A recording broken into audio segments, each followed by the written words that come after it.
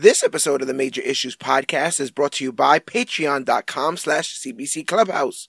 Comic Book Click is on Patreon, guys. For as little as 10 cents a day or $3 a month, not only can you help keep the lights on here at Comic Book Click headquarters, but your donation gives you access to exclusive content like CBC commentaries, polls where you can choose what content we cover next, and special behind-the-scenes footage of things here at Comic Book Click. Visit patreon.com/CBC Clubhouse today and become a Patreon. And remember, you, yes you, are worthy.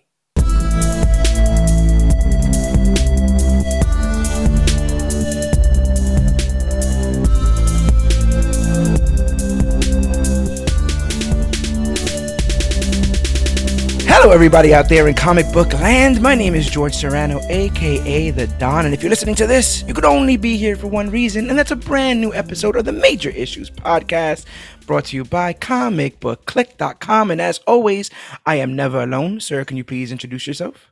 I am Dan, the comic book man. Dan, the comic book man, is here, and we are here to engage in war, but to make sure that everything is done fair and balanced. We have introduced a new element. If you could please introduce yourself.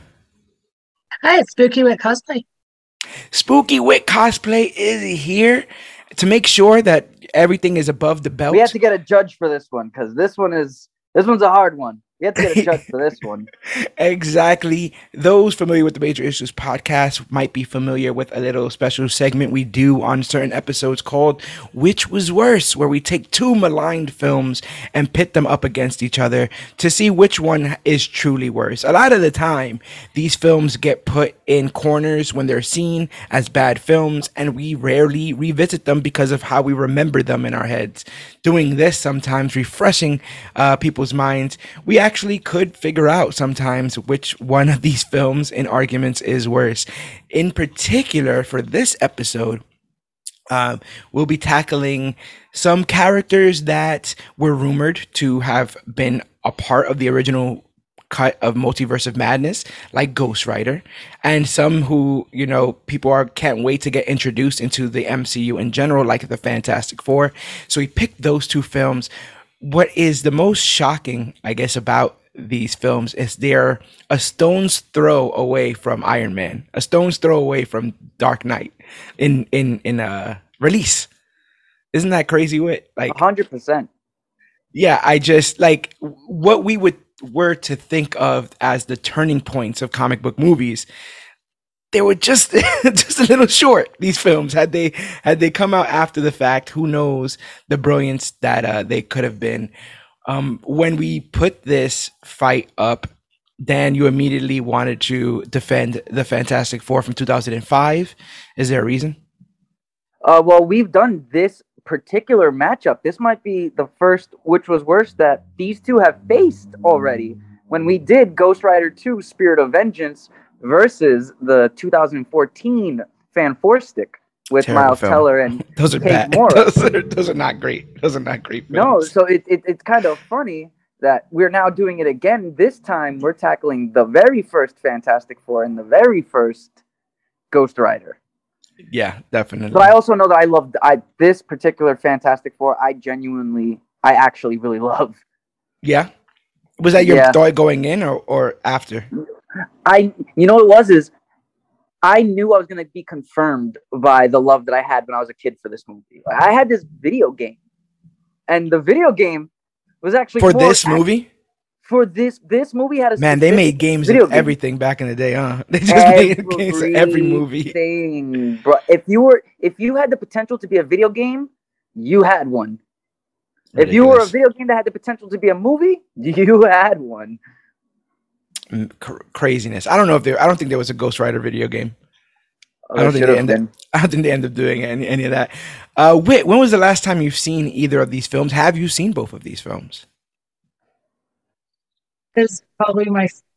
I remember the Fantastic Four just being awful, awful. Yeah. There's a lot there, and both these films have pretty star-studded casts. You know, their source material are things that are popular, that have made money. So it would make sense for Hollywood to try to dive into these things. So the way we're going to do this is I have the wikis up. I'm going to refresh people's minds about what goes on in these films as far as the plot is concerned, and then we can take turns tearing into them. And because I'm feeling very confident today, I'll start with Ghost Rider from 2007. Jesus. Hold your fire horses, bro. All right, I'm doing this the best way I can. So but you got to start off with sometimes there's a man. Well, what's a man? Ghost Rider is a 2007 American superhero film. Now come on, the Sam Elliott narration, you're not going to get on me for that, bro. That was amazing. That was amazing. Anyway. That's gorgeous. So the Ghost Rider is a 2007 American superhero film based on the Marvel Comics character of the same name. The film was written and directed by Mark Steven Johnson, known for helming 2003's Daredevil, and stars Nicolas Cage as Johnny Blaze / Ghost Rider, with Eva Mendes, Wes Bentley, Sam Elliott, Donald Logue. That's not it. Like, they were one letter away from a regular name. Why didn't they just call him Donald Logue? Donald. Oh, Donald Logue? Donald Logue. Well, look at Don Hall Gleason. Oh, yeah. That's his name is Don Hall. Matt Long and Peter Fonda are also in supporting roles. This film had a budget of $110 million, and it made $228.7 million, doubled its box office. I'm telling you, bro, people were digging this, until they stopped. They didn't have MCU yet, so this is all they had. That's a ridiculous statement to make. Listen, all I'm saying is Ghost Rider shouldn't get the hate that's heaped upon it, but I will briskly go through the plot of this film and then tell you guys what I dug about it, and then Dan will tell you what he didn't dig about it, and we will argue. So, the demon Mephistopheles, I didn't think I was going to be saying that today, sends his bounty hunter of the damned, the Ghost Rider, to retrieve a contract of San Venganza for control of 1,000 corrupt souls. Seeing that the agreement would give Mephistopheles the power to bring hell on Earth, the Rider refuses and escapes with it. In 1986, Mephistopheles reaches out to a 17-year-old Johnny Blaze, offering to cure his father's cancer in exchange for Johnny's soul. The next morning, Johnny awakens to discover the cancer cured, but his father dies later the same day from burns sustained in a stunt accident. Johnny accuses Mephistopheles of causing his father's death. Yeah, probably. But Mephistopheles considers his side of the contract fulfilled. Did you just say Mephisto? It's Mephisto. Well, it's the devil in general, right? It's Beelzebub. It's Satan. Yeah, but they're literally giving you Mephisto without giving you Mephisto. You like his shorter name, Mephisto? Mephistopheles, Mephisto. It's too good for me. I'm mad we got Blackheart in this and we didn't get none of those dreads from the Marvel vs. Capcom game. Like, that's good old Wes Bentley, though. That's the shame. Mephistopheles' son Blackheart comes to Earth and seeks aid from the Hidden, 3 fallen angels bonded with the elements of air, earth, and water, to find the lost contract of San Venganza. It's hard to say. In 2007, Johnny becomes a famous stunt motorcycle rider. He runs into his former sweetheart, Roxanne Simpson, now a news reporter whom he abandoned after his father's death. He convinces her to attend a dinner date. Mephistopheles makes Johnny the new Ghost Rider and offers to return his soul if he defeats Blackheart. Johnny transforms into the Ghost Rider, his flesh burning off his skeleton, and kills the Earth Angel Grizel. He then uses his penance stare, a power that causes mortals to feel all the pain they have caused others, searing their soul on a street thug. The next day, a young Rita Wilson, Rebel. Sorry, young Rebel Wilson. Yeah, Rita Wilson. Yeah. Tom Hanks' wife. I was like, Rita Wilson. Yeah, no, cool. She was definitely not young in 2007. That's hilarious. The next day, he meets a man called the Caretaker who knows about the Ghost Rider's history. He assures Johnny that what happened was real and will happen again, especially at night when he is near an evil soul. Johnny leaves to find Roxanne, who's reporting on the previous night's event on the news. At home, Johnny tries to control his firepower. Roxanne comes to visit before leaving town, and Johnny reveals himself as the devil's bounty hunter. Unconvinced, she walks away in disbelief. She's like, you just ghosted me, bro. Ghosted Rider. Yeah, yeah, I just got There you go. ghosted by Ghost Rider. Ghosted Rider. After a brief imprisonment for murders Blackheart committed, Johnny kills the Air Angel Ibigor and escapes from the police. He returns to the caretaker, who tells him of his predecessor, Carter Slade, a Texas Ranger who hid the contract of Venganza at home. Johnny discovers that Blackheart has killed his friend Mac and taken Roxanne hostage, intending to kill her if Johnny does not deliver the contract. Johnny tries to use the penance stare on Blackheart, but it proves ineffective as Blackheart has no soul. Blackheart then orders Johnny to retrieve the contract and bring it to him in San Venganza.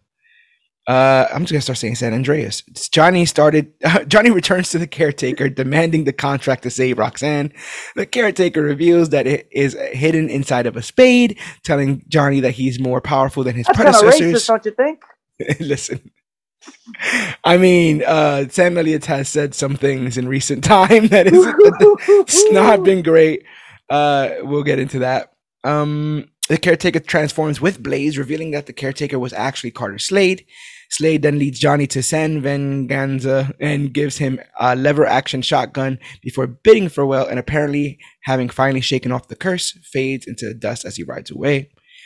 After killing the Water Angel Wallow, Johnny gives Blackheart the contract. He transforms into the Ghost Rider to subdue Blackheart, but is rendered powerless at sunrise.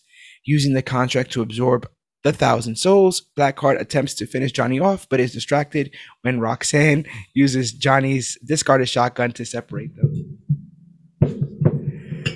Johnny shoots Blackheart with the gun, holding it in the shadows to allow him to enhance it with his power. Keeping his own body in shadow, he transforms again and uses his penance stare to render Blackheart catatonic by burning all the corrupt souls within him. Mephisto appears and declares that the contract is complete, offering to take back the curse of the Ghost Rider. But determined to not let anyone make another deal, Johnny declines, declaring that he will use his power again and the demon against all harm that comes to the innocent. Infuriated, Mephistopheles vows to make Johnny pay and disappears with Blackheart's body. Roxanne tells Johnny that he had his second chance and kisses him. That he has his second chance. I was about to say had, that's kind of cold. Johnny rides away on his motorcycle, preparing for his new life as the Ghost Rider.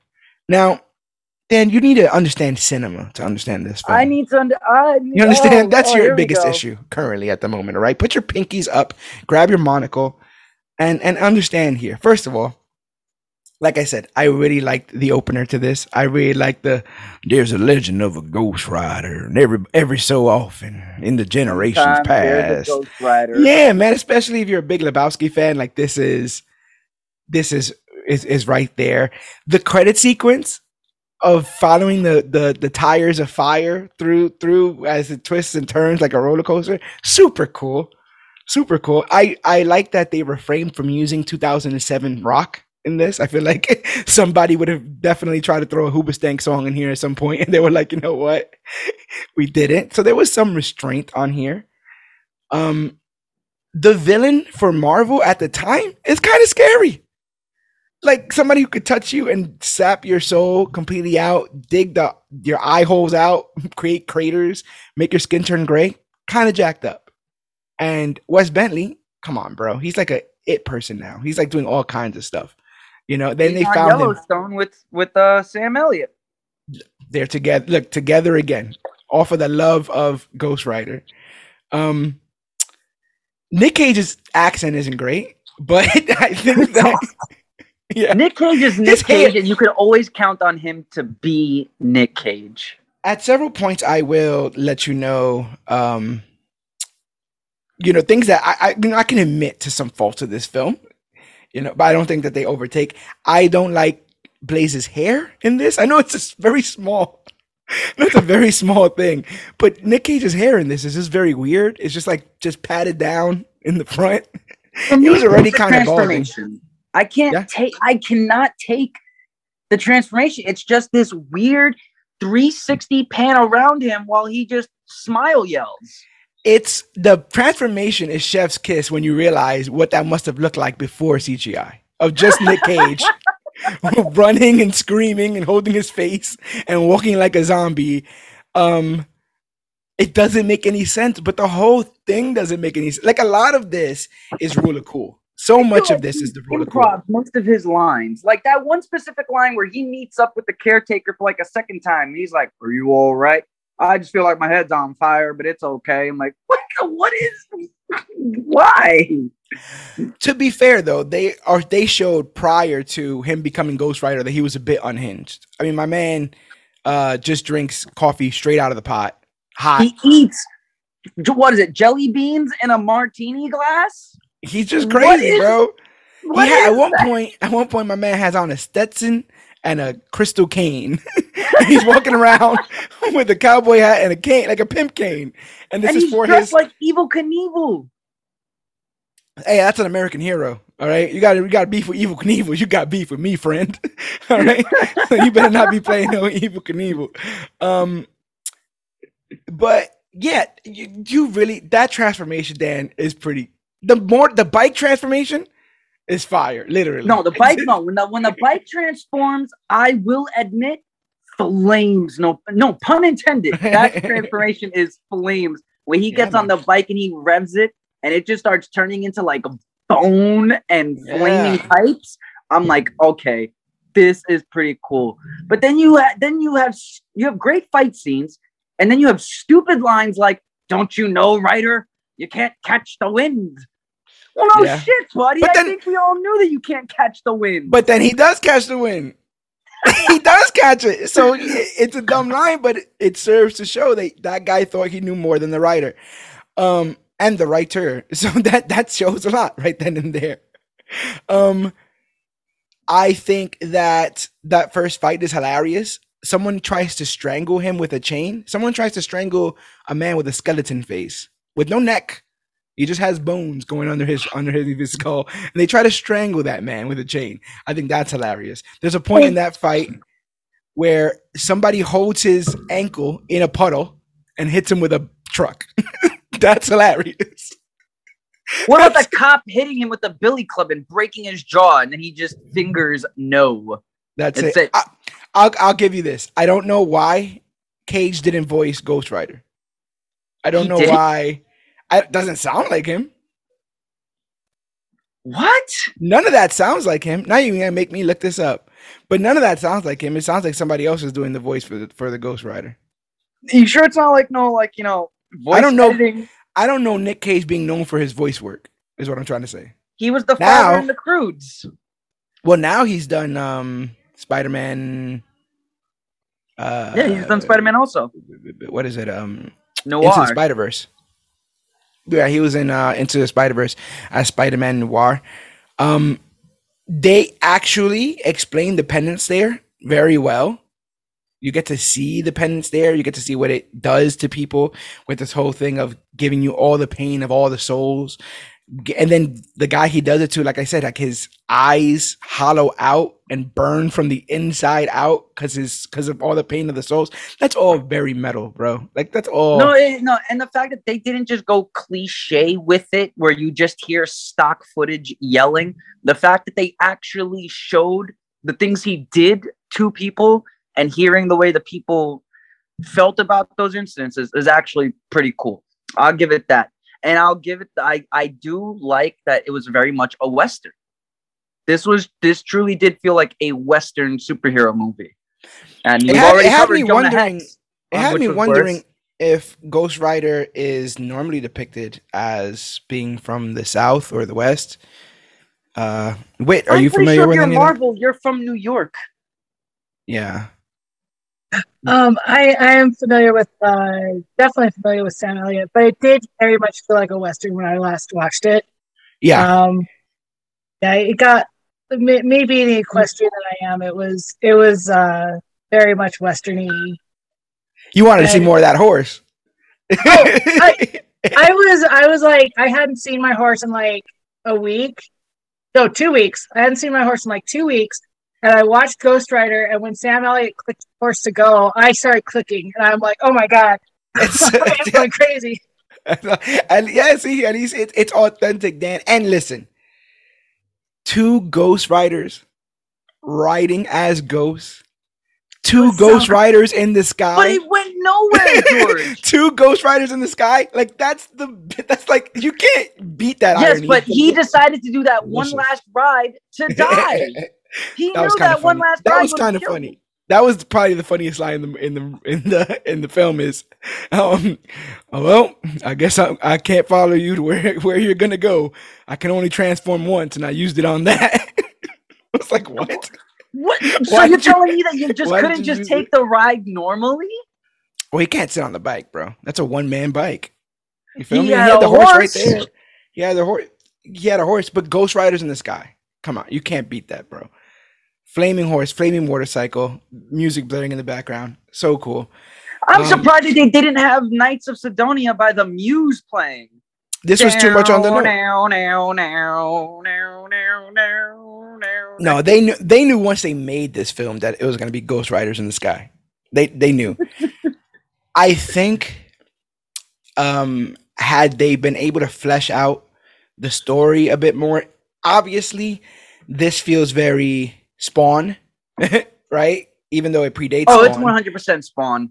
It was. It really was. Yeah, even though it predates Spawn, the stories are very similar. It just shows you the unfortunate nature of these releases, right? Because in the same sense, I believe Namor the Submariner predates Aquaman.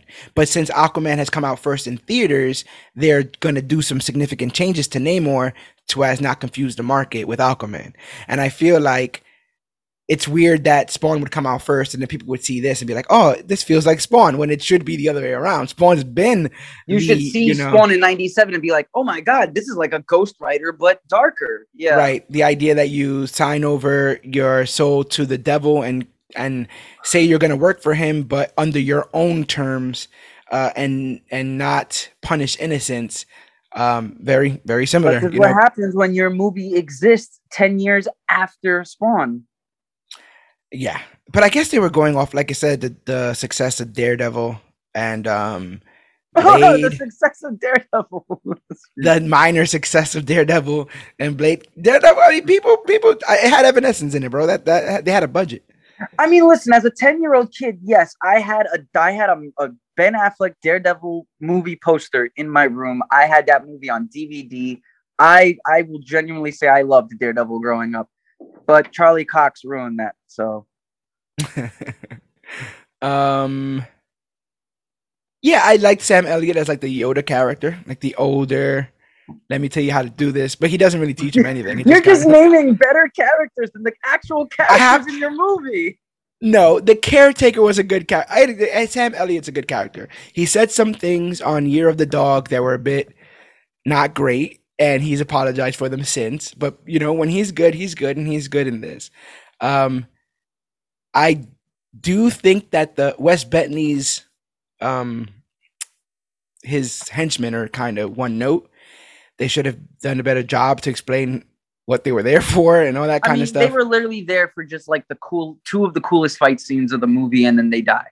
So like, I truly can't fault character, like what's the nameless henchman type characters? Yeah, like they're probably big comic book villains in the Ghost Rider lore, but I don't know.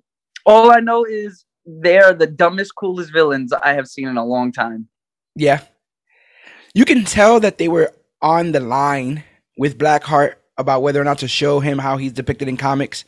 There's several points in which it's like a flash of his demonic form, but they couldn't just settle on doing it. Maybe they didn't have the money. That's also a case too, where they're like, we'll just have him be this regular guy. I prefer how he looked in the movie. I'm not gonna lie, because I have since looked up Blackheart, and maybe it's because I'm a Wes Bentley stan, but I genuinely liked I did like the villain. I can't lie.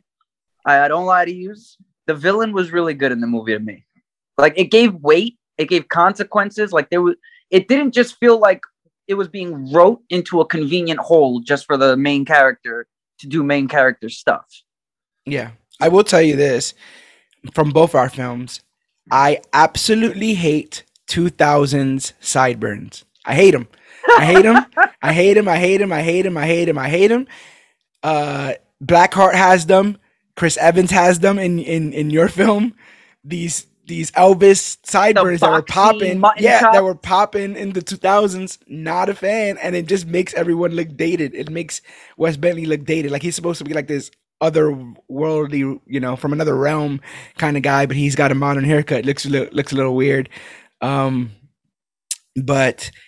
I think they could have explained better this whole idea of like the devil's son trying to fight him and using 1,000 souls to do so. I think that's a cool premise. Why is it the 2000s? This is what I hate. Why is 1,000 souls always it? The Why price? is that the line? Between House of 1,000 Corpses is goddamn Jack Sparrow had to get 1,000 souls for Davy Jones. This has 1,000 souls that are powerful. Like, God Maybe it's like the damn. US dollar. Maybe it's like the US dollar where It's like gotta that's be the, like the that's the US currency. dollar. It starts at 1,000 and then you can give or take somewhere on the market. But yeah, like I love the idea of like, you can't use dependent stare on me. I don't have a soul. Now I'm going to use this contract to put 1,000 souls in me. And then Ghost Rider's like, Yeah, you got 1,000 souls now? Okay. Supervillains Penance defeat there. themselves for you. And he does the penance there, and Blackheart's like, "How? Well, you just told them. You just said that it You was." literally have 1,000 souls in your body right now, and statistically, at least 850 of those souls are tainted.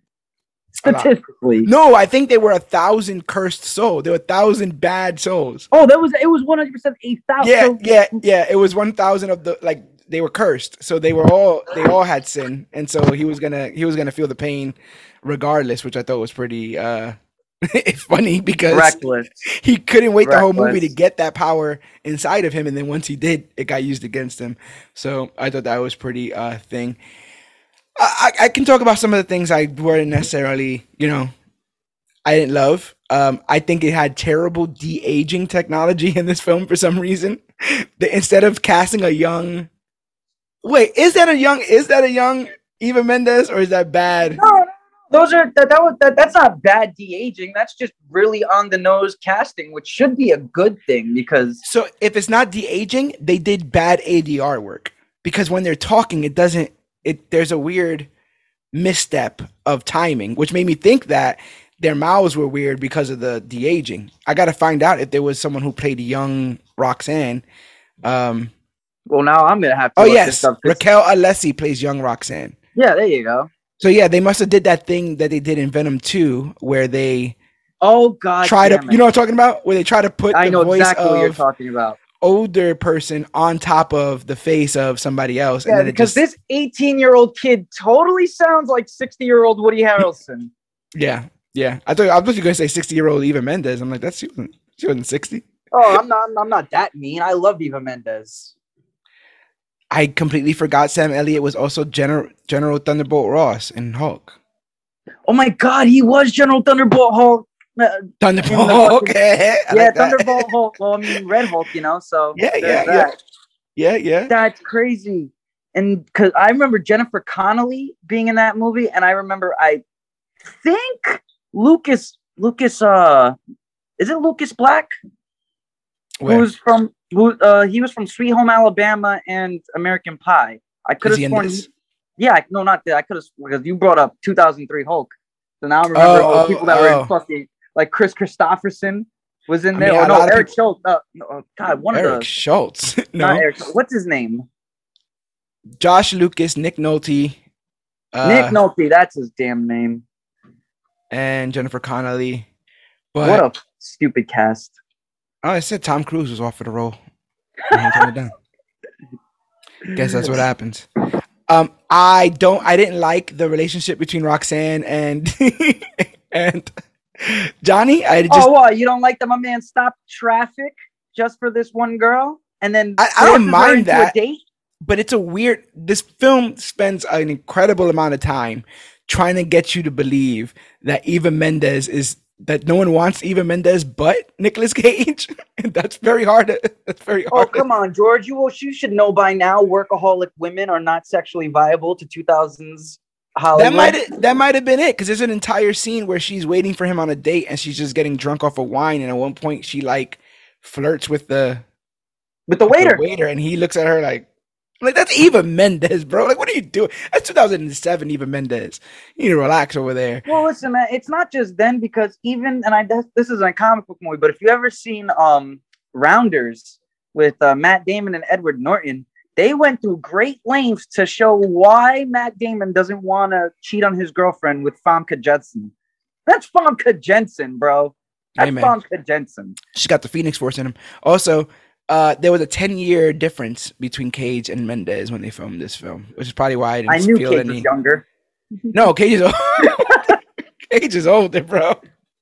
Super duper over. No, Cage older.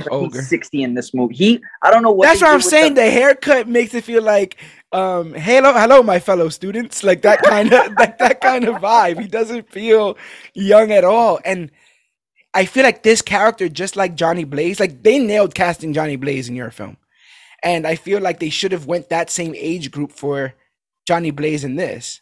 No, 100%. When his father died, like the whole backstory was awesome. Pick up from there. Use that kid as Johnny Blaze. That kid would have been perfect, honestly.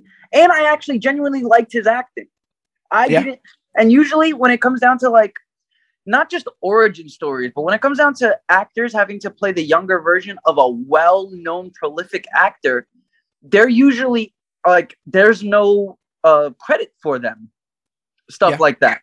But him, I generally would have watched the movie if he was Johnny Blaze, but you gotta sell tickets. You gotta make that box office money. And in 2007, who's ranking in the box office like Nick Cage? Who's doing these obscure niche movies that'll end up garnering a cult following like Nick Cage? Nick Cage is the master of cult followings. Yeah, but you don't want to. If you're putting this much money into something, you don't want it to have a cult following. You wanted this thing to blow up in the box office. And I just read that his voice was manipulated by sound designer Dane Davis. Davis filtered Cage's line readings through 3 different kinds of animal growls that were then played backwards and covered separate frequencies. What? And then he amplified that dialogue through a mechanical volumizer. All this, and he could have just put his hand over his mouth. Basically, or talking to a fan. He's talking to a fan and you get that cool auto-tune stuff. Say what we will about The Dark Knight, Christian Bale at least didn't need an ADR for his voice. This film also felt like a film that would have had a album attached, like Punisher did, but it didn't. Music by Stained. Yeah, it would have had that album. Theory. Finger 11. They would have done it all, but they just didn't. And like My Chemical was on the Punisher soundtrack, man. Come on. There's no way My Chemical Romance was My Chemical Romance on the Punisher soundtrack. Slow Chemical. Yes. Chemical. I was about to say, I don't know if My Chemical was on Punisher. Romance was around when first Punisher came out. Yeah, I think that the ending is kind of cheesy because I don't think that Nick Cage, maybe it's the age that I'm at now, but Nick Cage doing any kind of genuine line reading just doesn't work for me now. Like it all feels tongue in cheek. It's his narration. I personally, and this isn't just for your movie, this is any movie. I don't like that self-realization narrating at the end. That I know now what I must become. I used to think I was this way, and now I'm this way. I can't stand it. It is preachy. It's not cool. And it's like, I'm now the writer. I gotta make sure everybody doesn't do this deal. Like, he literally says, "I am the spirit of vengeance," and I'm like, "That's the next movie, bro." Like one step at a time. Yeah, but no, he's bad movie. He's I don't know. Is there room in the MCU for Nicolas Cage? I don't. Surely. I think there's like a side character, like a Nova Corps officer, like how John C. Reilly. Yeah, like John C. Reilly was, but like take all the attention onto me. I don't know. Honestly, I think given the right script, I could buy him as Prowler. Like as the Prowler? Yeah, or like somebody maybe the Creeper. give him like the most, like made fun of Spider-Man villain, and he would probably churn out an Oscar-worthy performance with that. If you gave this man like Kite Man for Batman, I think he would kill Kite Man. Oh my God. I think he would do a good job at like the weirdest, obscure, '80s Silver Age comic villains. IGN made a list of the top 10 worst comic book movies of the decade in 2010, and this was number 7. Oh God, that means So, lower or higher. oh, yours was number 6. Fantastic Four 2005 is number 6. So I will end this on saying that if this film would have done less of the romantic stuff, because there was obviously no chemistry between these two for good reason, and would have gotten more into the lore and probably taken itself a little bit less seriously. It takes itself like not serious at all in the sequel, and it's a bit more fun. This kind of stuff you can't. His head's on fire. Like you can't sit here and try to make Macbeth out of it. Like it is what it's gonna be. And if you treated it with that level of movie, that's the problem. Like, is it the worst comic book movie or the worst movie I've ever seen? Not by the least. I mean, we're talking like Happy Time Murder still exists. So it's not the worst movie I've ever seen. It's just looking back on it now, rewatching it with all of the movies that I've been privy to for the last 15 years since I've seen it. It's just not interesting. Like halfway through, I got bored where I had to watch it in 2 days because once we get to the dinner part, I'm like, oh my God, this is dragging forever. It's just Nick Cage in a mirror telling himself to flame on. That's all I will say that it doesn't need to be as long as it is. It is super long feeling without having a long runtime. Like, what is the runtime? An hour, 45 minutes? An hour and a half? No, it's 2 hours and 3 minutes. Holy shit! No, so never mind. You could have cut like 30 minutes of that movie. Honestly, like at least 30 minutes of that movie. Well, as I said, I think you cut. I think the fad is the romance in it. I think that's what. Everything needed a romance in these movies, and it's not saying these movies as in comic book movies, but movies of like 2003 to 2000 and like I can't even say like maybe 2002 to 2008. Every main character needed romance. They even, I mean, Rachel Dawes in Batman, like it stood around even after the fact. Like that's, there's Spider-Gwen and Spider-Verse, like that all tracks. Do you remember what your reaction was when you first saw this? Was this something you ever wanted to watch again? Ghost Rider? Yeah. I would have to say that I didn't want to watch it again. But it was good when I saw it, and then the second time I saw it, it was because of circumstances, and it just happened to be there, and I'm like, okay, I have nothing else to do. I'm gonna watch this, and then Sam Elliott, I was like, oh yeah, that guy's in this. Yeah, and it's like on his horse. I'm like, that's it. But yeah, I was like, I wouldn't like actively seek it out. I ended up watching it. Yeah, I don't think many people end up actively seeking to watch this. This would be my first rewatch in probably 10 years. Like, when we started this series, I hadn't watched Ghost Rider 2. I went out of my way to watch Ghost Rider 2 to do this, which was worse of it. And I was surprised they even made it. Ghost Rider 2, if I'm not mistaken, comes out in 2012, which is the same year as Avengers. So to think that we were getting that level of quality of Ghost Rider 2 is 10 years old. It came out the same year as Avengers and Amazing Spider-Man and Dark Knight Rises. What a year for 2012. All the good and all the bad and all the indifferent. All right then and there. So I thought, like this... The films that were made before the MCU, I give a bit of mercy and grace to, because I say we could not have foreseen how far and how high we could fly prior to this until Feige gets on board. But everything made after the fact, especially after Avengers, I am very hard on. I am extremely hard on because it's been proven. We now have seen that it is possible. And for you to, sink below that, the Morbiuses of the world, like Morbius could have been way cooler. Morbius Spooky was a vampire film with little to no blood in it. Like little to no. that also like really disappointed. I was like, he's supposed to be tearing these people to shreds, and I'm not seeing any of this. Why? No blood. When your movie makes me say, I think I'd rather give Blade 3 a chance. I don't think you were a good movie. Like Blade 1 unapologetically opens up with a blood orgy, like in the first 10 minutes. Literally, it's like and the sprinkler systems have blood. And it's just all blood. And you get more blood in those 10 minutes than you do throughout the whole entire Morbius. So that's why I'm harder on those films, because it's like, we've seen this done better. You have no excuse. If nothing's been done better prior, then you tried your best. But if 100%. But if something has been done better, then you're not trying hard enough, because we've already seen that this kind of thing works. We go from my great film to Dan's maligned. Listen, don't act like you didn't love this film. Don't act like you didn't love this film. There was always something missing for me in this film. I think it's Doctor Doom, bro, but we'll talk about it. Like, I don't think it's Doctor Doom, but I will admit that there is a specific ingredient in this movie that is genuinely missing. Yeah. But other than that, I freaking love this film. Let's get into the way that this film is. You know, I let you talk crap for too long about your terrible movie. Ridiculous.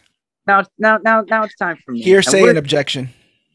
Hearsay and objection. So, our movie, the 2005 Fantastic Four, that had a budget of $87.5 to $100 million and made $333.5 million in the box office, an entire 2 times what your movie made at the box office and its relative box office budget. More money, more problems is all I'll say to that. You know what I'm saying? You don't look what happened. Look what ended up happening. You ended up having to get Doug Jones for the next film and then make Galactus a fart. So not just Doug Jones, but it was Doug Jones, Lawrence Fishburne, right? By Lawrence Fishburne. MCU ends up getting him outright as what's his face, Goliath. After that, oh my god! The movie begins with Dr. Reed Richards, a genius but timid and bankrupt physicist who is convinced evolution was triggered by millions of years ago on Earth by clouds of cosmic energy in space. Wait a minute! They were already setting that up for Galactus? Is that what they already? They were. That's what they were evil clouds. Up. Evil clouds are coming for you and your children and your guns. Listen, don't let them do it. It happened. It happened to Jean Grey. Oh, well, God. I mean, in Dark Phoenix, anyways. Oh, I hate Dark Phoenix. Don't get me into Dark Phoenix. Did that movie already come out yet? Yes, it has. It has, and it hasn't. It wasn't great. It wasn't great because in X-Men Apocalypse, Phoenix shows up. You know, if you've seen X-Men Apocalypse, Jean Grey uses the Phoenix to defeat Apocalypse. But yeah, I remember that. But then in Dark Phoenix, they say she never had the Phoenix until she goes into space to get it. Which they basically retcon the movie's own sequel. Yeah. Yep. Fun times. But tell me about Reed. Together with his gruff yet gentle astronaut, Ben Grimm, who writes these wikis? Who the fuck writes these? Who writes these wikis? Would you categorize Michael Chiklis as gruff yet? What is it? Gruffy yet gentle astronaut. What? Yeah, that's what they're gonna put on his tombstone. His first line of dialogue was insulting Von Doom for making a statue. Gruffy yet gentle, guys. Reed convinces his equally brilliant but conceited MIT classmate, Dr. Victor Von Doom, now CEO of Von Doom Industries, to allow him access to his space station to test the effects of exposure to clouds on biological samples. Yet they wonder why their powers happened. I mean, hubris. Thy name is Fantastic Four. You know? Von Doom agrees in exchange for control over the experiment and a majority of the profits from whatever benefits it brings. He brings aboard his chief genetics researcher and Reed's ex-girlfriend from MIT, Susan Storm, and her reckless brother, Johnny Storm, a young astronaut who was then subordinate at your mic superior on his mission. Yeah. So you got the brilliant scientist, you got his gruffy yet gentle best friend. You ready? You No. ready for it? You ready for a tangent? What happened? What happened to Jessica Alba? Like, what happened? Like, we all Like, I'm not saying agree. it's a bad thing, but just what happened? Yeah, that's what I'm saying. That's what I'm saying. We all agree that Jessica Alba is a treat to view on the screen. I think we can all agree that she is fun to watch. But it seemed like Hollywood was never really sure where to put her. Even though they wanted her in film, they weren't sure if she was a leading actress. They weren't sure if she was a leading horror actress. They weren't sure if she was a leading action actress. And then they put her in this and they give her almost nothing to do. What happened? Like, she seems fine. What? I love movies with all of my heart. All of my heart. Movies is my number one love. I can only name 3 movies Jessica Alba was in. That's Good Luck Chuck, Blue Crush, and Fantastic Four. You remember the eye one? Where she got the evil eye transplant? That's the only one I remember. Where she was the blind girl! Yeah. Oh my God. Yeah, wait, do you know what I'm talking about? Oculus, I believe. Yeah, I think it's something like that. Yeah, she has eyes and she's blind, so she gets an eye transplant. It's an eye transplant, but they're evil or evil something. eyes. She gets They're like haunted. demon eyes. Yeah. That's a 2000s film. Like, that's a picture you do in the elevator. I no, get it, and then I literally merged that and Halle Berry's Gothica in you one film. You put those two together. Yeah, they're like the same film to me. Oh my god. So it's all Gothica. Yeah, in this she's just giving Ian Grufford. What is it? Is it Grufford? It's Ian. It's harder to say than that, I feel like. Gruffud. Gruff and Fud. Gruffud. Ian Gruffud. Yes. Ian Gruffud. Yeah, it is. Nope, it's not Ian. It's IOAN. Ian. Is that what that is? It's either Ian or Eowyn. Eowyn Gruffud. So just call yourself Owen, goddammit. Oh dear. Oh, you were just getting on me for Donald Logan, and then you come up here with no. Eowyn. I'm just saying I understand because look at Dom Hall Gleason. Like, wow, that's why Will I Am is the greatest. That's the greatest name right there. It's all there. It's Will I Am William. I am Will. Yep. That's it. Boy, oh so boy. we're in space now. We're in space. Gotta love this space. The Quinjet. God. No, the Quintet. The Quintet. 5 people. 5 people. The Quintet travels to space to observe the cosmic energy clouds, but Reed has miscalculated the clouds. Reed has miscalculated, and the clouds materialize way ahead of schedule. Because, you know, that you can totally get the difference between 7 hours and 7 minutes apart. I thought it was like a miscalculation from Doom. I thought like Reed was like, oh, we've done this wrong and now we need to stop. And then Doom's like, we're not stopping. And I'm like, no, Reed miscalculated. He's the smartest man on the earth. What's going on with Reed Richards? Damn it. Can we talk about Reed Richards now? No. Listen, what's going on? As much as I love Ian Grufford as Reed Richards, and I genuinely do like the casting, this is not the Reed Richards that I personally know. And I don't know a lot, but I know that man is literally a walking brain cortex with legs.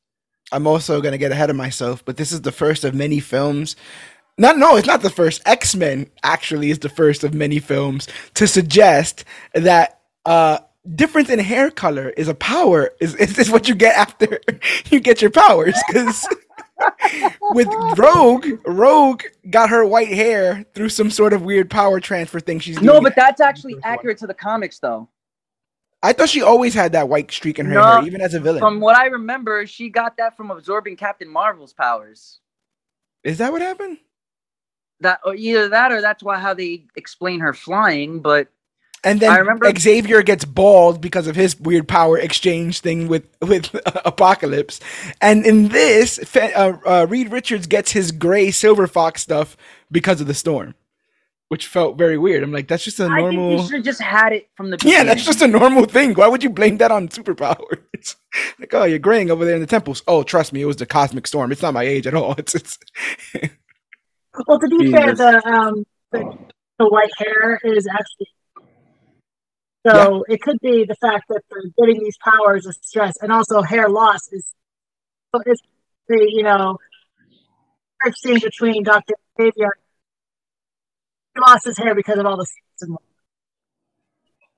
fraying of the hair. That's also known as stress factor. So the stress that the cosmic cloud brought on caused the silver foxing. But yeah, that's. I could see that, and Michael Chiklis didn't have any going in, so he was fine. Michael Chiklis had no hair, so he was good. Chiklis. But yeah, they get hit with. I liked the cosmic storm in this. Actually, I liked how it was depicted. As a kid, and this is me as a kid, I thought it was the dumbest thing I ever saw. And I was like, oh, but look, their powers are showing every time the cloud hits them. And even as a kid, I'm just like, okay, because I'm stupid and I can't figure out why. You thought it was too heavy-handed at the time? Honestly, it must just been something that's always been a part of me, but I just don't like exposition. I don't like I don't like my hand being held, but I understand that others are going to need their hand held. Right. And I get it. Now watching it as an adult and seeing it, oh my God, it was one of the coolest shits I ever saw in my life. I don't know what it was, but just seeing Johnny get hit with the storm and go on fire, seeing Reed get hit with the storm and stretch, see Sue get hit with the storm and go invisible. I'm like, damn, that's a pretty cool stylistic choice. Like, yeah, it's exposition, but it's also a stylistic choice that's just like, that's pretty cool. Yeah, I thought they didn't have to do that, and they did. Pictured pretty well, yeah. But yeah, they get hit with the storm. Oh no, Ben gets full exposure, and my man gets knocked out.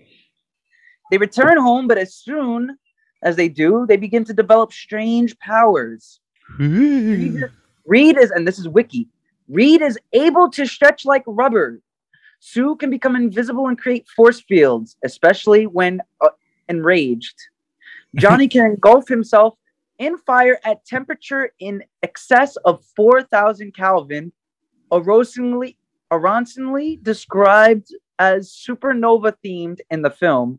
Yeah, and I guess supernova is higher than that, but they say that that's, what that is. Ben is transformed into a large rock-based creature with superhuman strength and durability. Victor, meanwhile, faces a backlash from his stockholders due to the publicity from their failed mission and has a scar on his face from an exploding control console he was near during the Cloud's pass. I don't buy that. Neither do I. Don't buy it. Don't buy it. That's the one. That's the one part I'm like, this doesn't make sense to me. It reminds me of the cut that Mac gets because he bashed his laptop in It's Always Sunny. That it hits him back. And he has a scar on his face. But even past that, Victor in this feels like both Norman and Harry Osborn. He's literally an Osborn. He feels like both Norman and Harry. And those films just came out. So it just feels like one of those, like, you can't do this to me after everything I sacrificed. Well, we're cutting the budget. Doom, you're not. It's not fine. Then I'll do it myself, and then I'll go and I'll kill. Then he gets his revenge on one of the board members, same way that Norman did. He might as well have screamed, "Out, am I?" Back to formula. But then he does the Harry stuff of like gossiping.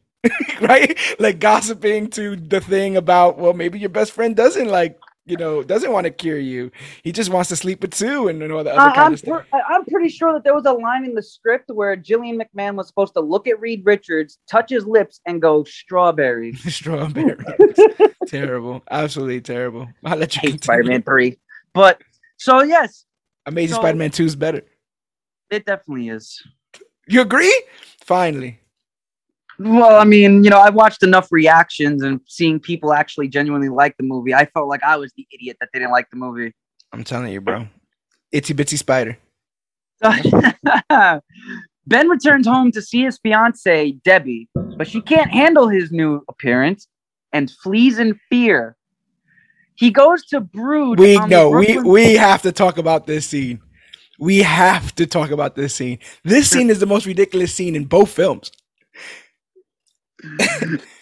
So Ben Grimm wakes up as a rock man, busts through his hospital wall, goes to go see the love of his life, his fiance. His fiance can see him, thinks she can see him from her window. So she leaves her home in a nightie, goes in a Literally, nightie, not even a jacket. no, in a complete nightgown, walks the streets of New York to see Ben, and then is shocked by his appearance and runs away, only to come back later on as he saves people's lives to throw his ring on the floor. She is the worst. The worst. She I is thought literally the Roxanne in worst. my film was bad. She's the worst. Now, initially, I would have sinned your film a lot more for this character. I didn't realize that in this film they introduced Alicia Masters, which I didn't notice either till I saw the credits. I'm like, Kerry Washington. She Yeah. was in this. I thought he did introduce her because they met literally in a bar in the second one after the team, after Johnny and him found out that they planned on breaking up the Fantastic Four. Well, in the second one, it starts with the wedding, and she's already in it. She's already in the wedding. Oh, Because then remember wait they're a minute, joking I around think about this- they're joking around about about how if they sleep together that she'll die from a rock slide. Johnny's making that's jokes right. Now that I about. remember the scene. No, I remember it now. And even after watching this movie again, I still think that bar scene was the second movie. That bar scene was the That's first just movie. yeah. So Alicia Masters is a long time love Wife interest of for Ben Ben Grimm, Grimm. yeah. Yeah. So I completely dig that. But I was wondering for a second if they were just trying to kick my boy Ben, make us feel the most sympathetic about him by giving him the worst fiance ever. Somebody who not only doesn't give him a second to explain why he looks like a rock forever, but would run out into New York City in a nightie and would also run out to a crime scene to drop an engagement ring. The levels of the petty. best was the best was the taxi driver.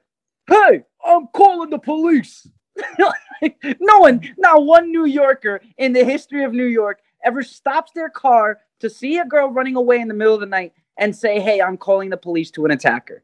I'm Doesn't looking at the synopsis of what happens next, and it says that the four use their various powers to contain the damage and prevent anyone from getting hurt. That's a lie. That is an out and out lie. Some man tries to commit suicide. The thing shows up and is like, "Don't do it," and then the man falls, and then he falls into the street, and a truck comes, and the thing decides to stop the truck. He's just going to shoulder block it the hardest he did the he Hancock. fucking He can, did the Hancock that Hancock did to the train. killing that driver. Right, like that guy is dead. No, he saves the driver. Remember, he opens the door and the driver couldn't take his seatbelt off, so he rips the whole seat out. I was about to say, because after that truck crashes, several other cars crash.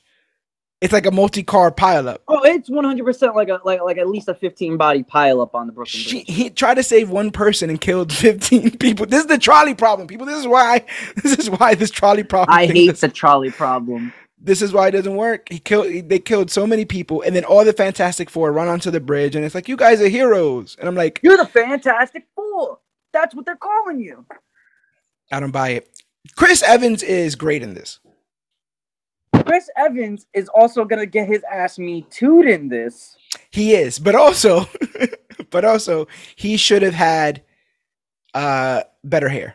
That's another hair argument. You know what? I'm gonna have. What it is?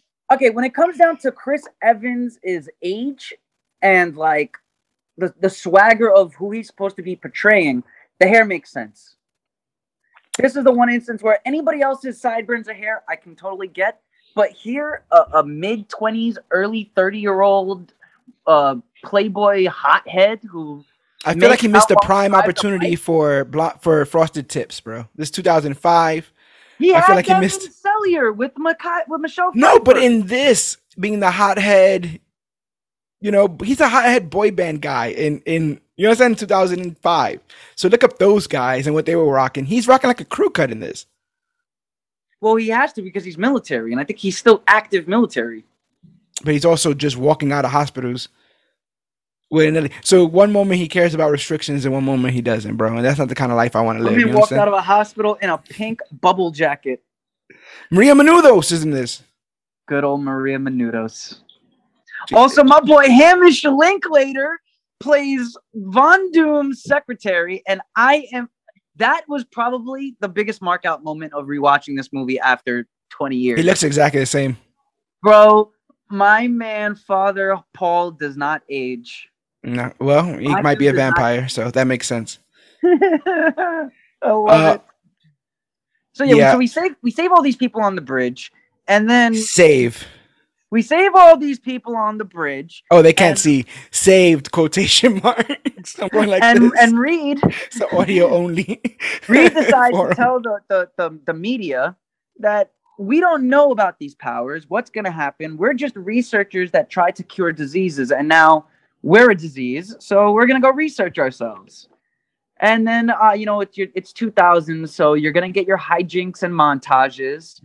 And you got some Luis Premier, Italian type, every time it rains, pennies from heaven type music Yep. playing while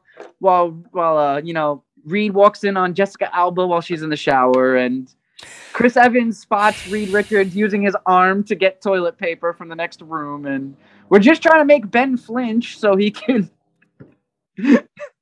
Oh man, that whole montage. Is this the one with the pie?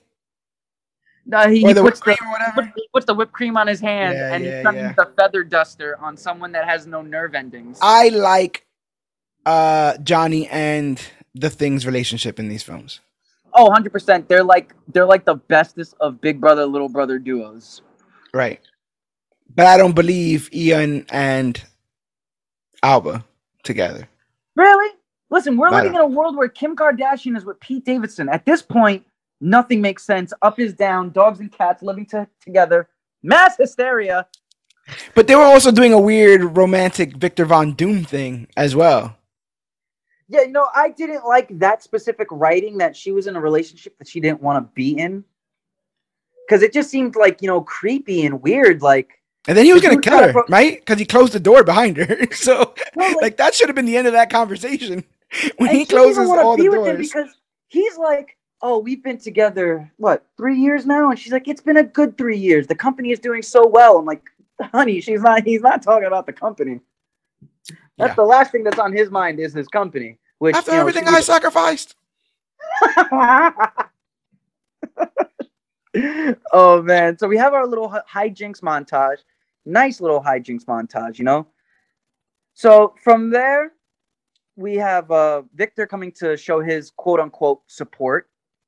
Blames Reed for his mission going awry. Says that he sank billions of dollars into a company that, went nowhere.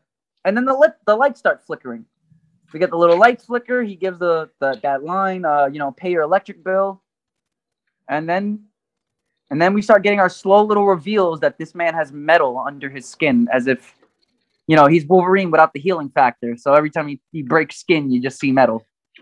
So, again, what is up with directors feeling like they need to reinvent to better understand Von Doom?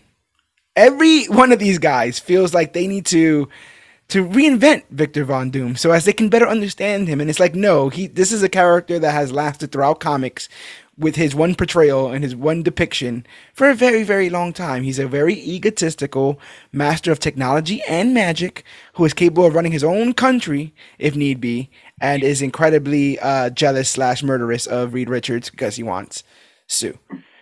Making him a weird electronic metal man felt strange. And there's a part where he picks up his helmet and it feels like it's cut from a different film. Like, it just feels like they just added that scene in. A man. Okay, him breaking that little encasement to get his mask was kind of dumb. I will say that what they did to Doom by giving him powers that were manifested was really, really dumb. And I knew it even as a kid that was going to rub so many people the wrong way. Because Doom doesn't have powers. He has tech. That's always been his thing. This man does not shoot electricity holes. He can have magic, energy projection and shit like that. But you're right, it's mastery of technology. Other things. And magic, which I guess you can say is probably indistinguishable from technology given, people's mastery of it. True. Yeah. Yep. But it's not electric powers. No, not at all. And he is definitely I know that he wears the mask because he was impatient to wait for the Latvians to have it cool down, so he just put the mask on. It burned his face. Yeah, so I know that. But that doesn't help the fact that he puts the mask on because he's scarring from metal. Listen, I don't know about anybody else, but if my skin started breaking and all you saw was metal under me, I'm rocking that with a badge of honor. You're doing the full Colossus? Oh, you gonna see me? I'm literally gonna look like a T-1000. I'm gonna look like Terminator after he got beat up by Sarah Connor. Like, you gonna see it. Right. But so we have Victor punch the elevator, shows his knuckles are now metal. Reed tells the group that Reed now has a plan to reverse the storm by reconstructing the machine and recreating the storm to reverse the effects, but warns it could possibly accelerate them, instead. However, Johnny refuses to give up his powers and uses them to help him win extreme sports, thus exposing Reed, Susan, and Ben's abilities to the public, which leads to a small fight between them and Ben after making fun of them. Johnny claims that these new powers are a higher calling. A higher calling. God wanted Johnny Storm to go on fire. God wanted the most egotistical man in the world to have one of the most powerful forms of human science possible. Yes, that's exactly what God wanted. Sure. Meanwhile, Victor continues to mutate, his arms turning an organic metal and allowing him to produce bolts of electricity. And he begins plotting to use his new powers to take revenge. Victor drives a wedge between Ben and Reed as the group's research has allowed him to rekindle his relationship with Susan. Reed and Ben argue, with Ben walking out in rage. Susan soon scolds Johnny on how he's using his powers just to gain popularity. This motivates Reed to attempt the machine on himself, but he cannot generate the power needed to push the storm to critical mass. Victor hears Reed tell Susan through his security cameras Victor hears Reed tell Susan this through the security cameras, which is stupid. How do you have security cameras in Baxter Building? But I'm supposed to be the one defending this movie. But why is there security cameras in the Baxter Building? And why do your security cameras have microphones? I thought security cameras don't record audio, but I mean, this is Reed Richards security cameras, so. But he's also broke. He's also broke, isn't he? Yeah, exactly. Which, I mean, listen, if all you are getting is payment notice and last notice papers, and you tell Susan that you've had a bad 9 years in a row, homie, you are homeless. I'm sorry. Who is letting you stay in that building? You are homeless. I don't know, but it's like, surely someone that smart can't be without that much money. Like, there's no way. Make an MP3 player in 2005. I'm pretty sure you'd fucking make a lot of money. 2005, this man should have already been on like the iPhone 5. Yeah, man. Like, look, like even Howard Stark, for all of his bumbling eccentricness, he was a rich motherfucker. Yeah. Howard Stark was rich in the 40s. You can't tell me that you were in 2005 with a brain the size of Wisconsin and you can't at least get royalty checks for a chair that doesn't fall. Which, George, in 2005, that was an actual invention. Do you remember? Yeah. Where you can get a chair that has fail-safe legs on the back of the leg. So when you lean too far back, the training wheel type thing, it looked like a kickstand on the back of a chair. And you can lean back and the legs come out and you have these two extra legs to stop you from leaning back so far. Homer tried to invent that, remember? Didn't he invent like the worst whole car episode ever? There was a whole episode where Homer tried to invent a chair that when you lean back, the other legs engage. Oh, wait a minute. That might have been a Simpsons episode, not a real invention. Oh, wait. I think that might have been a Simpsons episode. Because I remember that shit vividly of someone selling a chair that says, you ever lean too far back on a chair? Well, now you have these two legs. The legs kick out the back, and then he realizes that he didn't invent it. Actually, Ben Franklin ended up inventing it. So he goes to Ben Franklin's place to like destroy the original one so that he can get credit for the invention in general. It's a hell of an episode. Simpsons is great. But that's also pretty true because if you really want to get serious, Michelangelo Oh, not Michelangelo. Leonardo da Vinci. He actually invented the first plane's blueprints. Yeah. It wasn't the Wright brothers that invented the biplane. The whirly burly, whatever the heck you wanted to call it at the time. He did call it some weird. Two inventions actually. Yeah. Is it? Sorry, I'm an Assassin's Creed nut, so I'm like, hi. Yeah. Oh my god. But no, he had the whirly bird and then he had the glider. Yeah. The whirly bird. Yeah. Because I remember one of them was specifically a bike with wings. Right. Mm-hmm. That I remember. It was like a bike that you pedal fast enough and the wings like come out. And Reed couldn't have done that. Reed couldn't have created the Razor telephone or something like that. With all this technology, you're telling me Reed couldn't have made. You could be making millions off of Heelys right now. Yes, Tamagotchis, bro. Like exactly. Those LED belts. They used to say things like he could have really made money on the market. Oh my god! Jelly slippers, LED belts, jelly slippers, bro. Suspenders, like all the stuff from the 2000s. He could have made money off of any of that stuff. But no, he's broke. No, he decided to just be a broke, tortured genius because, you gotta be one or the other. You either gotta be broke or a tortured genius. You can't be both. Pick a struggle. People already don't like you.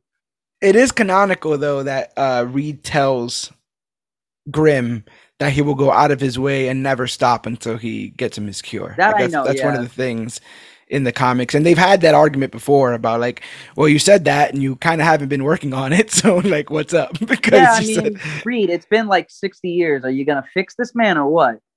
Yeah. So Victor, oh no, too far. Too far. Because I scrolled up. Too far. So yes, the motivating of powers. Reed uses the machine on himself. Sue finds him, and he's basically melted silly putty. Yeah, he's like melting. Mm-hmm. Ben is placed in the machine that's at Von Doom, whatever place. Mm-hmm. And Doom uses his abilities to produce the electricity needed to power it, turning Ben back to normal and accelerating Doom's condition, causing much of his body to turn to metal. Victor knocks out the human Ben and kidnaps Reed. Victor, now calling himself Doom, dons a metal mask to hide his physical deformities and tortures Reed using a supercoolant unit, which, even as a kid, that was kind of cool and kind of jacked up. It will forever be one of the coolest frames in comic book movies, and everyone can fight Victor Von Doom in his helmet with the green hood, going to Reed and saying, "Science 101, Reed. What happens when you super cool elasticity?" and breaks his fucking finger. Bro. It's jacked up. It looks horrifying as a kid to see one of your heroes frozen basically and tortured. And very Doom, but then the next thing he does is pull out a rocket launcher. And I guess I get it because the rocket launcher is a heat-seeking missile, and right. Johnny is about the hottest thing on the well, he is. It's Chris Evans, but Johnny's about the hottest thing on Earth. Oh dear, it's Chris Evans. I know what I said. I know exactly how I said it. Remember that leak? Things happen, bro. Things happen. But listen, I don't need a leak when I got Not Another Teen Movie, and I could just see like peak physical form Chris Evans in whipped cream and a banana. Yeah, well, you don't really see the banana, do you? I think the banana was in the butt.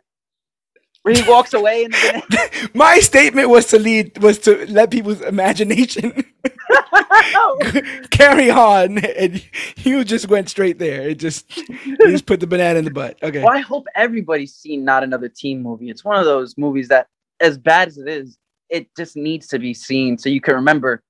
Comedy used to be worse than what it is now. I may hate Daddy's Home, but Not Another Teen Movie and Road Trip exist.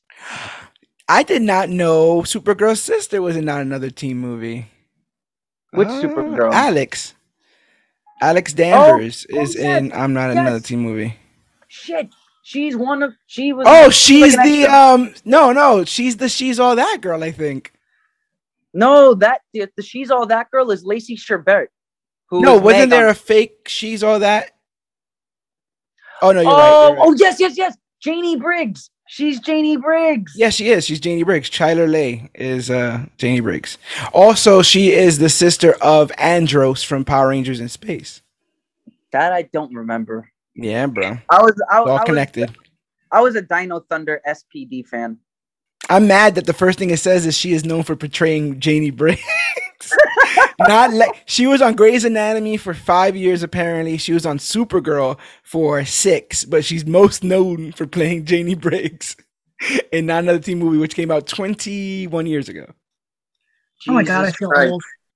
Yeah, right. 2002. My God. 2001. My God. I remember when that movie was on DirecTV's On Demand, and I asked my dad to rent it, and he had no idea what it was, and then we rented it, and yep. Huh. She's also in the Marilyn Manson music video "Tainted Love." Oh, you got me going there for a second. I was like, wait, Marilyn Manson, not Charlie Manson. Okay. The Charlie Manson music video. I don't think they're letting that one out, bro. That's dark web stuff. Yeah, man. So we have Victor Von Doom with a rocket launcher. Just one of the best brains, and one of the best ways to get back into Explain to me the hood. Where does that come from? Where does he pull that out of his closet? Was he just always waiting for a moment to don an evil green? I don't know why this man hood just has an oversized duster hoodie, but he just has a green oversized duster hoodie. And he was just waiting for this moment to whip it out and show the world what Doom's all about. That feels very weird. Say, as a kid, it pissed me off, and maybe it is a whole comic book accuracy thing for me. But like, if you're gonna go comic book accuracy, go comic book accuracy. The fact that I got one scene of this man in a hood, and then the rest of the movie he's in no hood but still has the green jacket, is just ridiculous. Like, you're already there. How hard is it? And it has those big comic book gold circles on it too.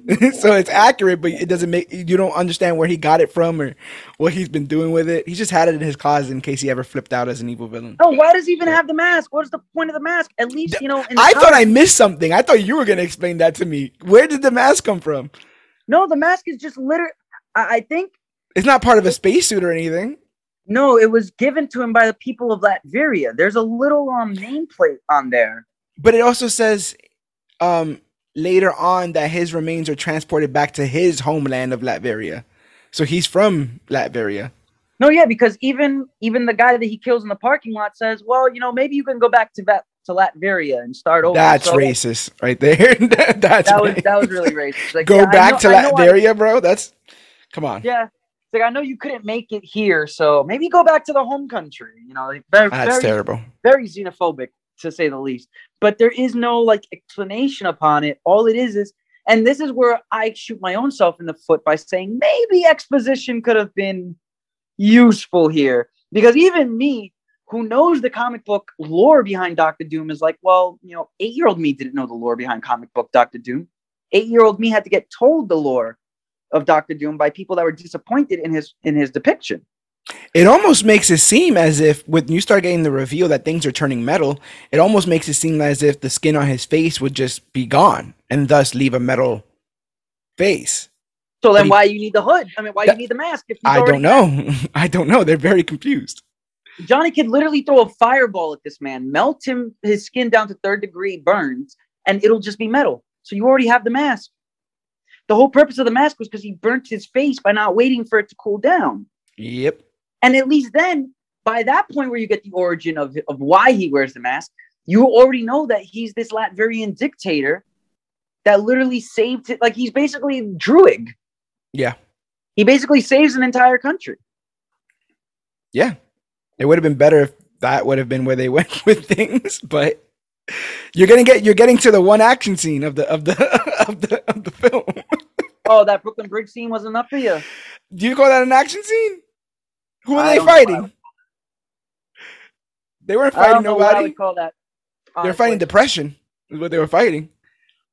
They were fighting depression. Well, I mean, that's an ongoing struggle, my friend. That's a fight that is worth fighting. That's true. Keep fighting. Everyone keep fighting out there. He decides to go back into the machine.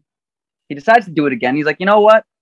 I gotta save my friend, and the only way I can save my friend is doing the exact thing that put our friendship into torment in the first place.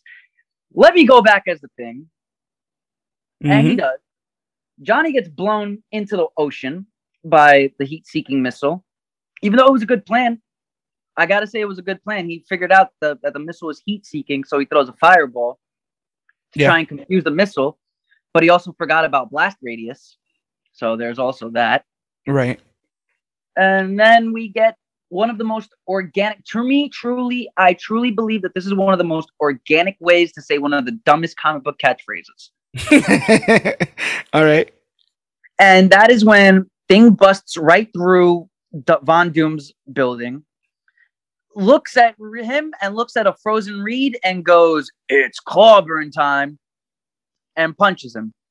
Probably the only punch thrown in that entire movie by the Thing, but I digress. Said it took 4 hours to put those prosthetics on. It's 60 pounds of prosthetics for Michael Chiklis really onto that 4 thing. hours? Jesus Christ. 60 pounds. Can you imagine walking around with 60 pounds on top of you? It's a lot. I can't, but I know you can. I know you can. Whit can, right? It's like, yeah. Oh, it's a day in the life. That's a day in the life. But yeah, how heavy is because did you wear the Batman Dracula costume? No, full? the newest outfit. Have you put that on yet? I have not, but the cape already is heavy because it's double brushed satin. Oh boy, that's gonna be. Ooh, you're gonna need a little fan too. So I'm gonna have a parasol and a fan, and I'm just like, I need a handler for this costume. right. Oh, totally. So I'm gonna be wearing prosthetics on it as well. So I'm like, it truly makes you wonder how vampires dressed like that before the days of indoor cooling and central air. Yeah, right. Well, he lived in Romania. That's true, and they do run a bit cold. Castles. True. Castles are very, very cold. Yeah, but imagine sleeping in that coffin fully dressed. Oh, I know. Yeah, but they, like I said, they run. Wake up with a heat stroke. They run cold. Bro. They run cold. Right, he's dead, so he doesn't put off heat. Yeah, that's also true. I keep forgetting about the hemoglobins. Vampires definitely don't have hemoglobins. Remember Blackheart in my movie was icing people's drinks because he was. Oh dead. Yeah, when he was walking by, he was causing like what's that? Not snow flurries, but the crystallization. Yeah, the air was just crystallizing while he walked. That was actually pretty cool. Yeah, he was freezing the condensation in the beers. Where was he when our beers went warm? Jesus. Yeah, right. But speaking of warm, now you have yourselves a very warm third act. Final battle. Very lukewarm. A lukewarm final battle. The battle spills into the streets as the four assemble to battle Doom. Jesus, listen, writer. I don't think you're supposed to repeat words in the same sentence like that. Yeah. Just from a grammatic standpoint, I don't think you should start and end. I don't think the second word of your sentence should be the second to last word of your sentence. Word. The battle Doom. That's not how your sentence should form, but okay.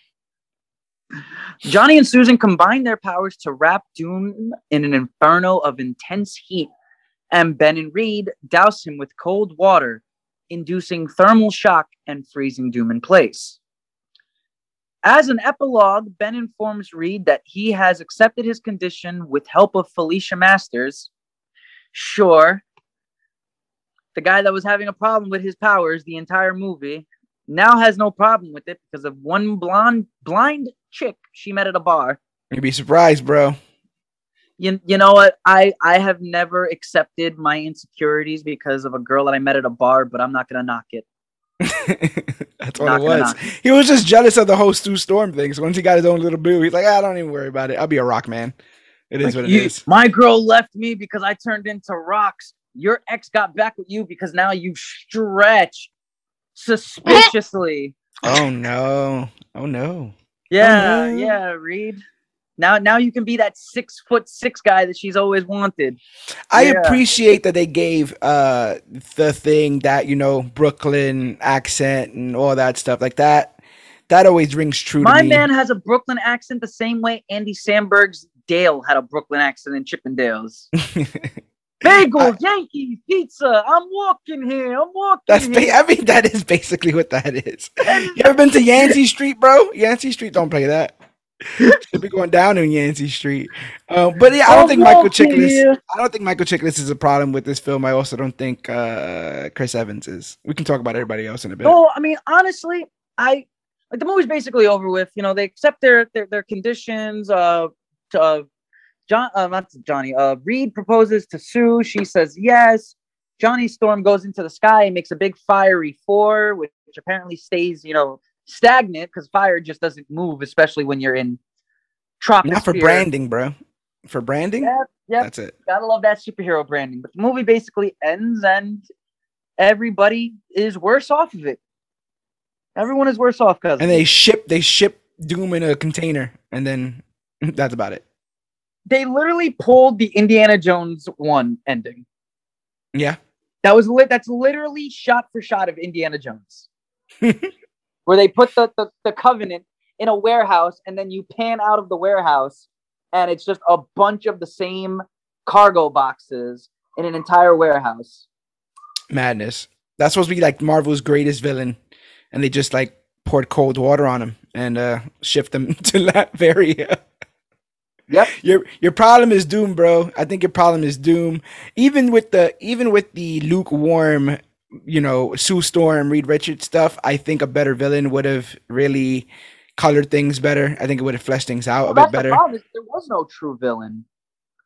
There was no villain. This was all the worst parts of an origin film because they're doing what could be told in 30 minutes in an hour. True issue. That's the missing component. Is you turned what could essentially be act 1 of an origin story into all 3 acts. That by the time you get to all 3 acts, you're asking your questions. Why is Ben all of a sudden just accepting his powers? Why does Doom have evil villain attire when he was never really shown to be an evil villain until about 40 minutes into the movie? And the only reason why he becomes an evil villain is because he started going crazy with the powers he has, on top of him losing his fiance, on top of him losing his company. So it's like all you're really doing is giving this man the worst day of his life and powers of God, and you expect him to be a hero? Very weird. And it's a problem that will end up getting repeated when they do this, when they do the one from 2014. No. You even have to admit that what they did to Toby Kebbell is what they did here is nowhere near as bad as what they did to Toby Kebbell. No, but I do like the obsession of the negative zone in that film. Like that was pretty interesting. The idea that they introduced the negative zone and Dr. Doom, the man who will be Dr. Doom, like he is left there and becomes like I think there's something cool there that they could have done with, but not enough time. I don't know what was the issue there. This Edward Snowden conspiracy theorist. Oh, Dovashev? Toby Kebbell. I know, but he was Victor Dovashev. He wasn't Victor Von Doom. She calls him, remember? It's like, oh, look, Dr. Doom over here. Yeah, I remember now. Victor Dovashev. Okay, yep. Sure. I like the suits. I like the blue and black. I like how they look on them. I think that's pretty cool, pretty accurate, pretty streamlined. My problem with the suit is I think it's too X-Men-y. Everything was too X-Men-y this time. No, everything was leather. Everything was too X-Men-y at this time. Everything was leather and plastic. But that's a problem with the direction of comic book movies in the mid-aughts, is that everything had to be this monochromatic leather, half leather, half spandex jumpsuit, where like when they're standing still and they're just doing these hero poses for the DVD cover, it looks leather. But when they're fighting and have the action sequences, it looks almost spandex. Pick a material, please. Yeah, I have no idea what's going on there.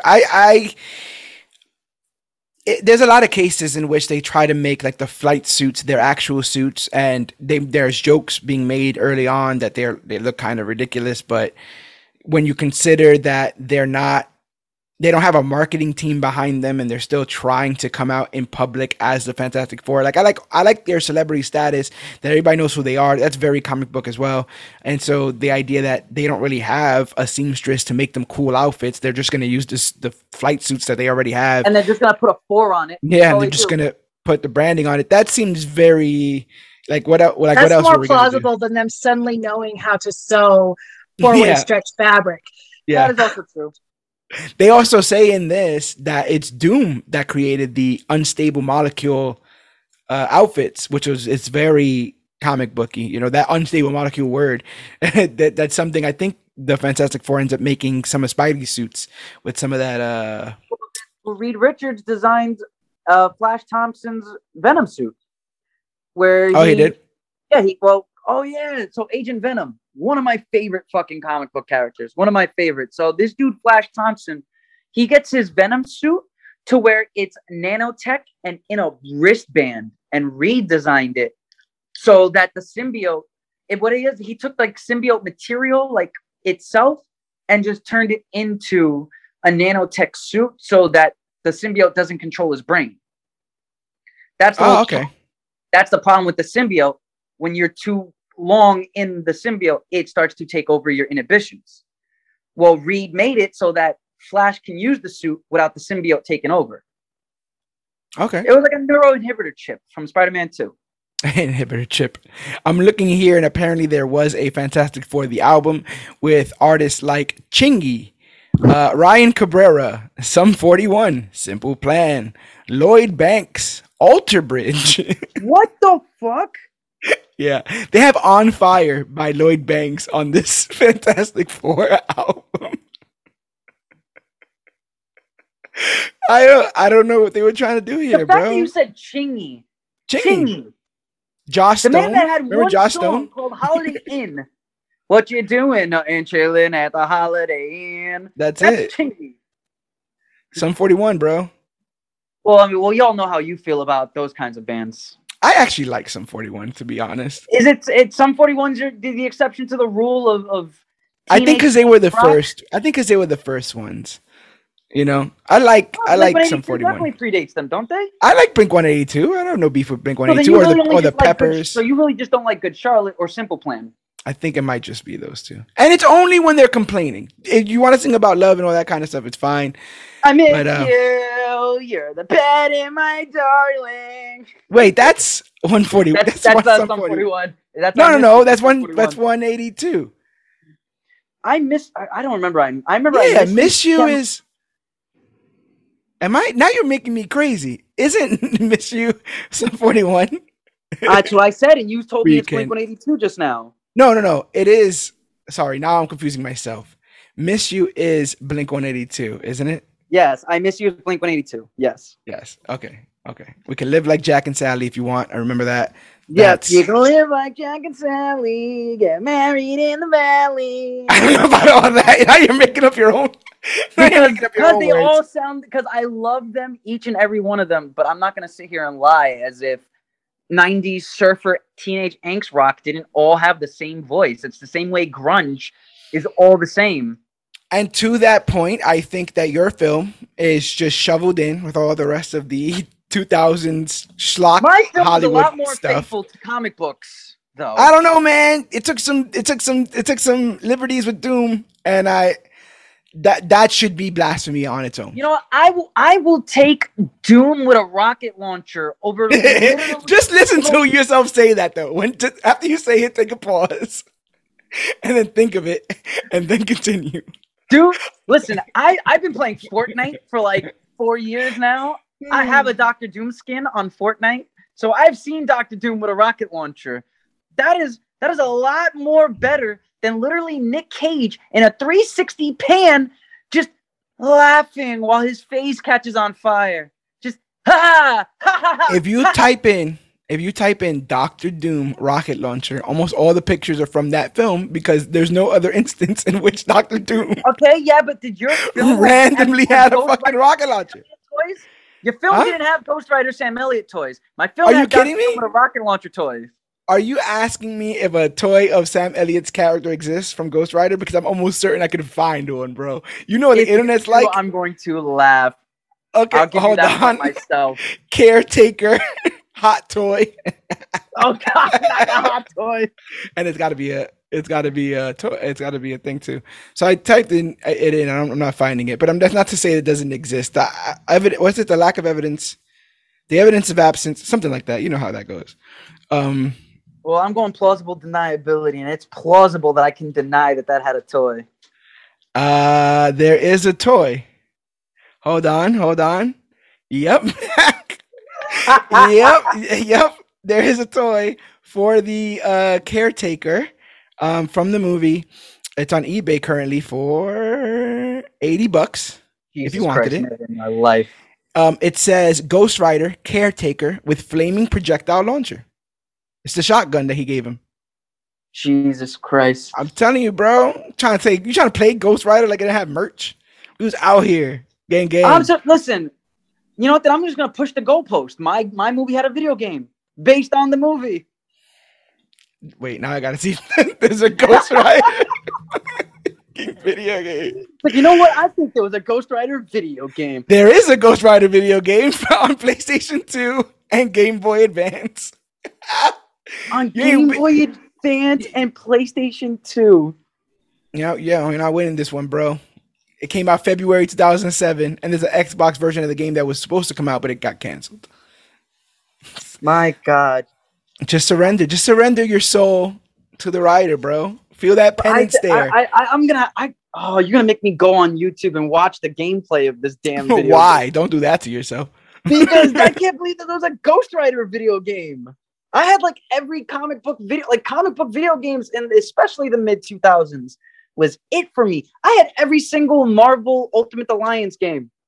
And then you also got that weird Ghost Rider kind of skin in Spider-Man, right? With the skull and stuff. Yep. What? Okay. Well, we have exposited our likes and dislikes of our various films, but Spooky Wit is here to hear our ramblings, follow them in their mind, and come up with what they believe. Out of all this mess, no pressure, by the way. Out of all this mess, no pressure, my man. But just know, we have pressure on you. Yeah, out of all this madness, after hearing everything being said and all the blasphemy that's been said, what do you think is the worst film out of these two? And again, no pressure. My unbiased opinion, I would actually have to say because Dan bashed his own movie in his argument. That is true. I had to say that Fantastic Four is the worst out of this argument. See, that's fair. See, and that was unbiased. That is unbiased. And it's not to say that your 2 is not better than my 2. I think your 2 is way better than my 2. I think Fantastic Four, Rise of the Silver Surfer is better than Ghost Rider 2, Spirit of Vengeance. And Ghost Rider 2 has Idris Elba in it. Another Elba performance that's misused. How do you literally get the worst performance out of Idris Elba? I don't know, bro. It was a different time, even though he was already in Thor, because this is 2012. So he was already in Thor. Yeah, but I'm not going to sit here and say that my man was making Oscar-worthy supporting actor performances in the first Thor movie. Wow, you hating on Hemdall, bro? All seeing? Well, you know what? Fine. I can hate. I think I hate Hemdall worse in his appearance in Age of Ultron than his entirety of the Thor franchise. Because him in Age of Ultron was the most in the dream. In that dream sequence where he just comes up to Thor and he's like, "Yes, brother, my eyes." See all.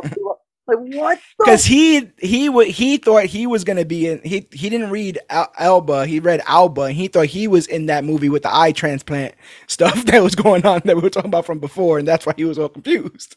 He's like, my eyes, brother, they see everything. No, but I totally get it. I'll take Idris Elba in Takers and The Losers before either Ghost Rider 2 or any of the Thor movies. The benefit is, even though we've done this, we do this once a quarter on the Major Issues podcast. Every 3 months or so, we pull out these two films and we do this. This is probably our 10th edition? I want to say it's 11th. 10th or 11th edition of this. Well, we can't count the tournament, so definitely like 10. And there was a fear early on, right? Because we're tackling 2 films at a time. There was a fear that we would eventually run out. But seeing as things like Morbius and Dark Phoenix still exist. Venom 2. Always comes back. It always comes back, man. It always comes back to Morpheus. It always comes back to Morbius. It looks like we will still have things in the future to tackle. I want this episode was initially going to be a Josh Whedon hate-a-thon, but I wanted to cover some Marvel properties considering the success of Multiverse of Madness, and again, people chopping at the bit for the MCU versions of the Fantastic Four and Ghost Rider. I was about an hour, no less than that. I was about 30 minutes into Age of Ultron, and I'm like, oh god, I have to watch Justice League also after this. Like I was like, honestly, it's a lot. Like before you hit me up saying, hey, can we change it?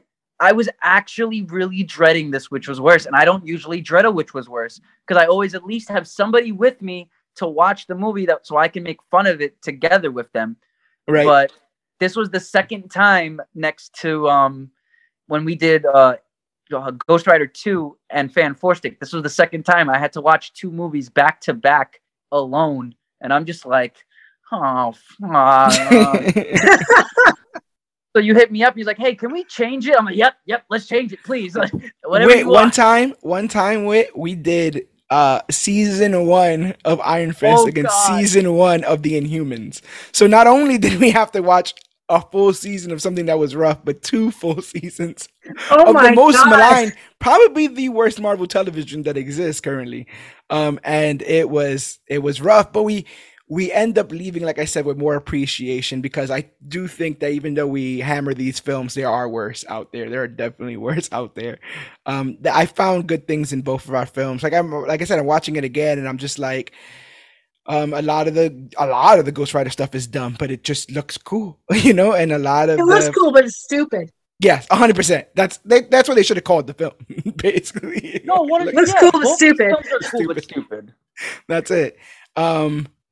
And then there's some endearing moments of Fantastic Four. Like there are some, they feel weirdly in that same Sam Raimi kind of clean world, like idealistic world where we were gonna end up moving from that. We end up getting grittier. We end up getting dirtier. I mean, Iron Man could be seen as just a regular action film, not a superhero film. And so the MCU goes on a very serious road after this. But before then, I guess they were just throwing things against the wall to see what sticks. And that's how we got our 2 films.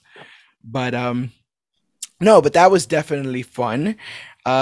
We will be next week. We'll be starting the beginning of tackling the Dark Knight trilogy, because Rises is doing its 10-year anniversary this year, which means the entire franchise, that Dark Knight trilogy franchise, is 10 years old. So we'll be celebrating Batman moving forward, and then our summer is packed. Miss Marvel, Thor: Love and Thunder, The Umbrella Academy, The Boys, Superman and Lois is finishing up.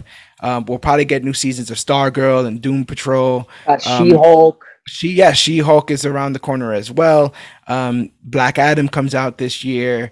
I don't know when I don't think The Flash is ever coming out. So there's that. But we'll be. I guess when there was one more DC movie that was coming out in 2022. League of Super Pets is out in July. That might have been either that or wait. Doesn't Shazam 2 come out in December? Aquaman. Oh yes, it was Aquaman. Never mind. Aquaman, Black Adam, and League of Super Pets come out this year. And then for Marvel, it will be I think Thor and Wakanda Forever are out this year. Wakanda Forever is definitely coming out this year. I know that.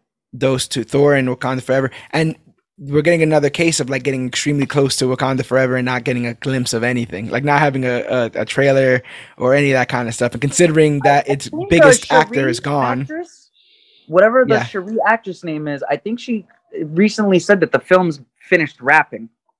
Yeah, so they'll be doing all that post-production stuff, and people are still high off of the myriad of films on Disney Plus and all the stuff that they're doing as part of Phase 4. So there's no rush, but I'm very interested to see how that film looks.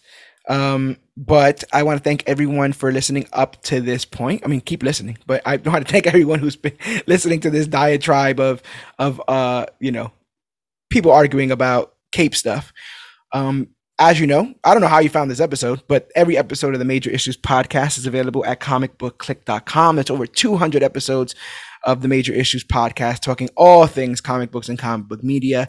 Also at comicbookclick.com, we have all of our merchandise at TeePublic, designed exclusively by me. But comicbookclick.com is also where you can find out a little bit about us, buy some merchandise designed by me where we get a kickback, find every episode of the Major Issues podcast, but we're also writing some pretty cool articles up there as well. So that's our one-stop shop for everything Comic Book Click if you're interested.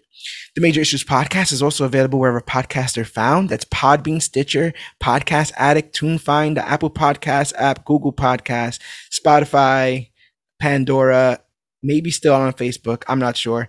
But literally, our biggest claim to fame, go to Google, type in Major Issues Podcast, and we'll be the first ones to pop right up because we're always talking about the newest, hottest, latest, and greatest things to come to comic books and comic book media.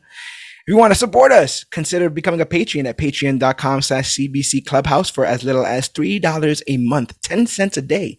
You can help us keep our lights on here and afford the hardware and software we need to keep providing you guys with quality free content.